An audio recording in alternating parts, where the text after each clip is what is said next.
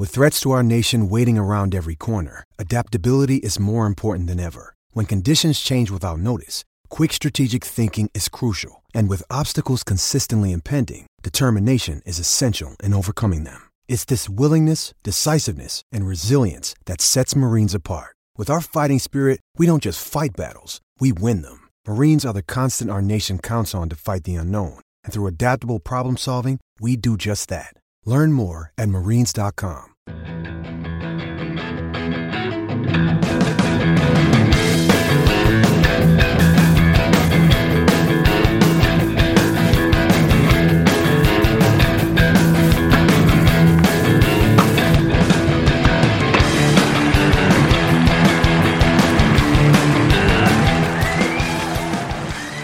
You're listening to the Tennis.com podcast, and here's your host, Ed McGrogan.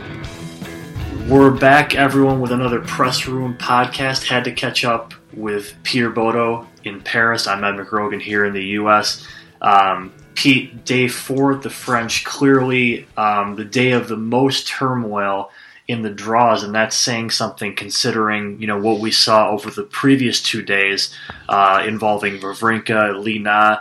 Yeah, but today you have, of course, the biggest news, Serena Williams losing in the second round to Muguruza of Spain, and not shortly after Venus goes down, not in a total shock, but, just the coincidence of it all happening within such a short span of time is quite jarring.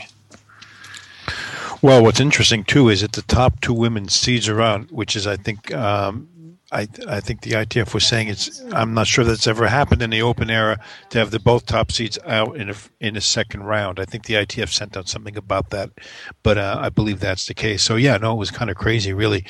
Both Serena and Venus playing on the court at the same time, going down in flames. Yeah, and Serena, her match, like I said, losing to Muguruza 6-2, 6-2. It was actually her worst ever showing at a slam ever in terms of the amount of games she actually won. She had trouble really even holding serve, which is just, I don't think it's ever been even said about Serena before. But as aggressively as Muguruza played, she did that not only on her serve and on her terms, but managed to really negate Serena's biggest weapon of all.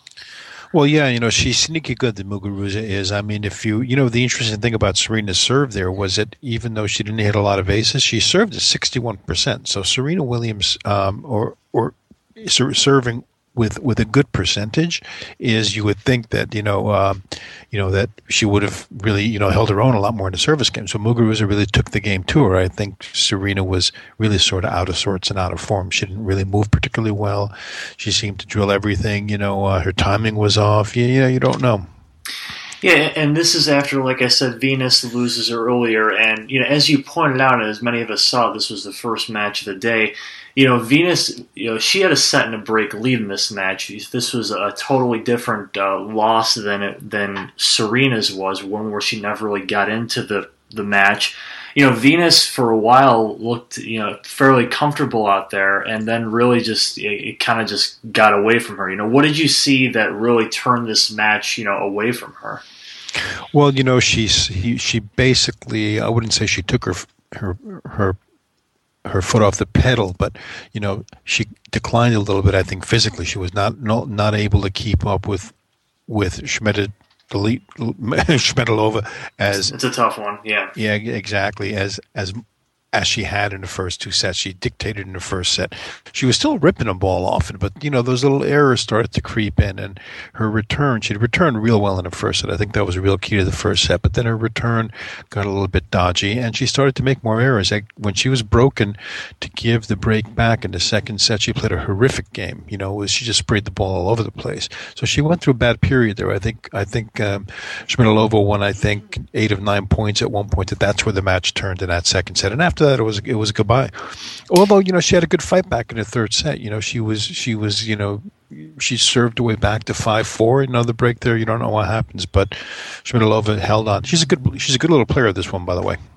Is there anyone that comes to mind, maybe even perhaps Maria Sharapova, that really you see as a one to take advantage of Serena's absence in terms of a title run here? Oh, yeah, Simona Halep for one.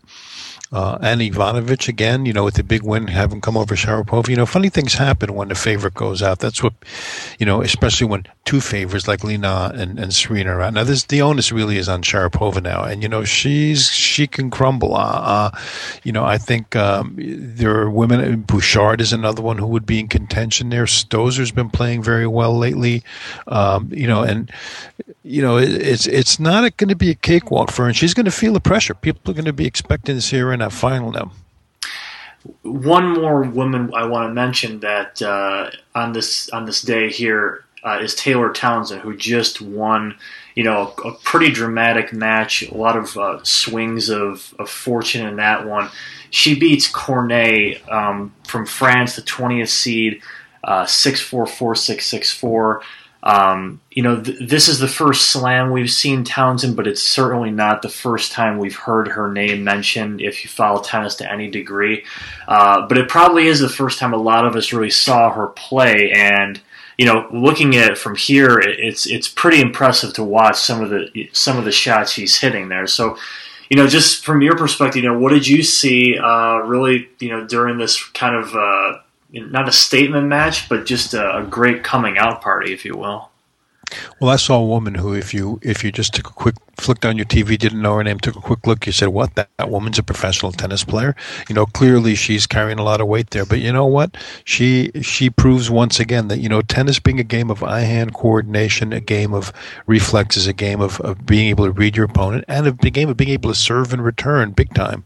She showed that those are really enough to overcome, certain other disadvantages. There's been some controversy about Taylor's physique. The USTA wanted her to slim down. They didn't want her to do it. That raised this whole issue about eating disorders and things. So, it got pretty ugly there. But, she played an awfully good match today. I mean, there's no substitute for being able to hit the crap out of the ball and hit it where the other person ain't.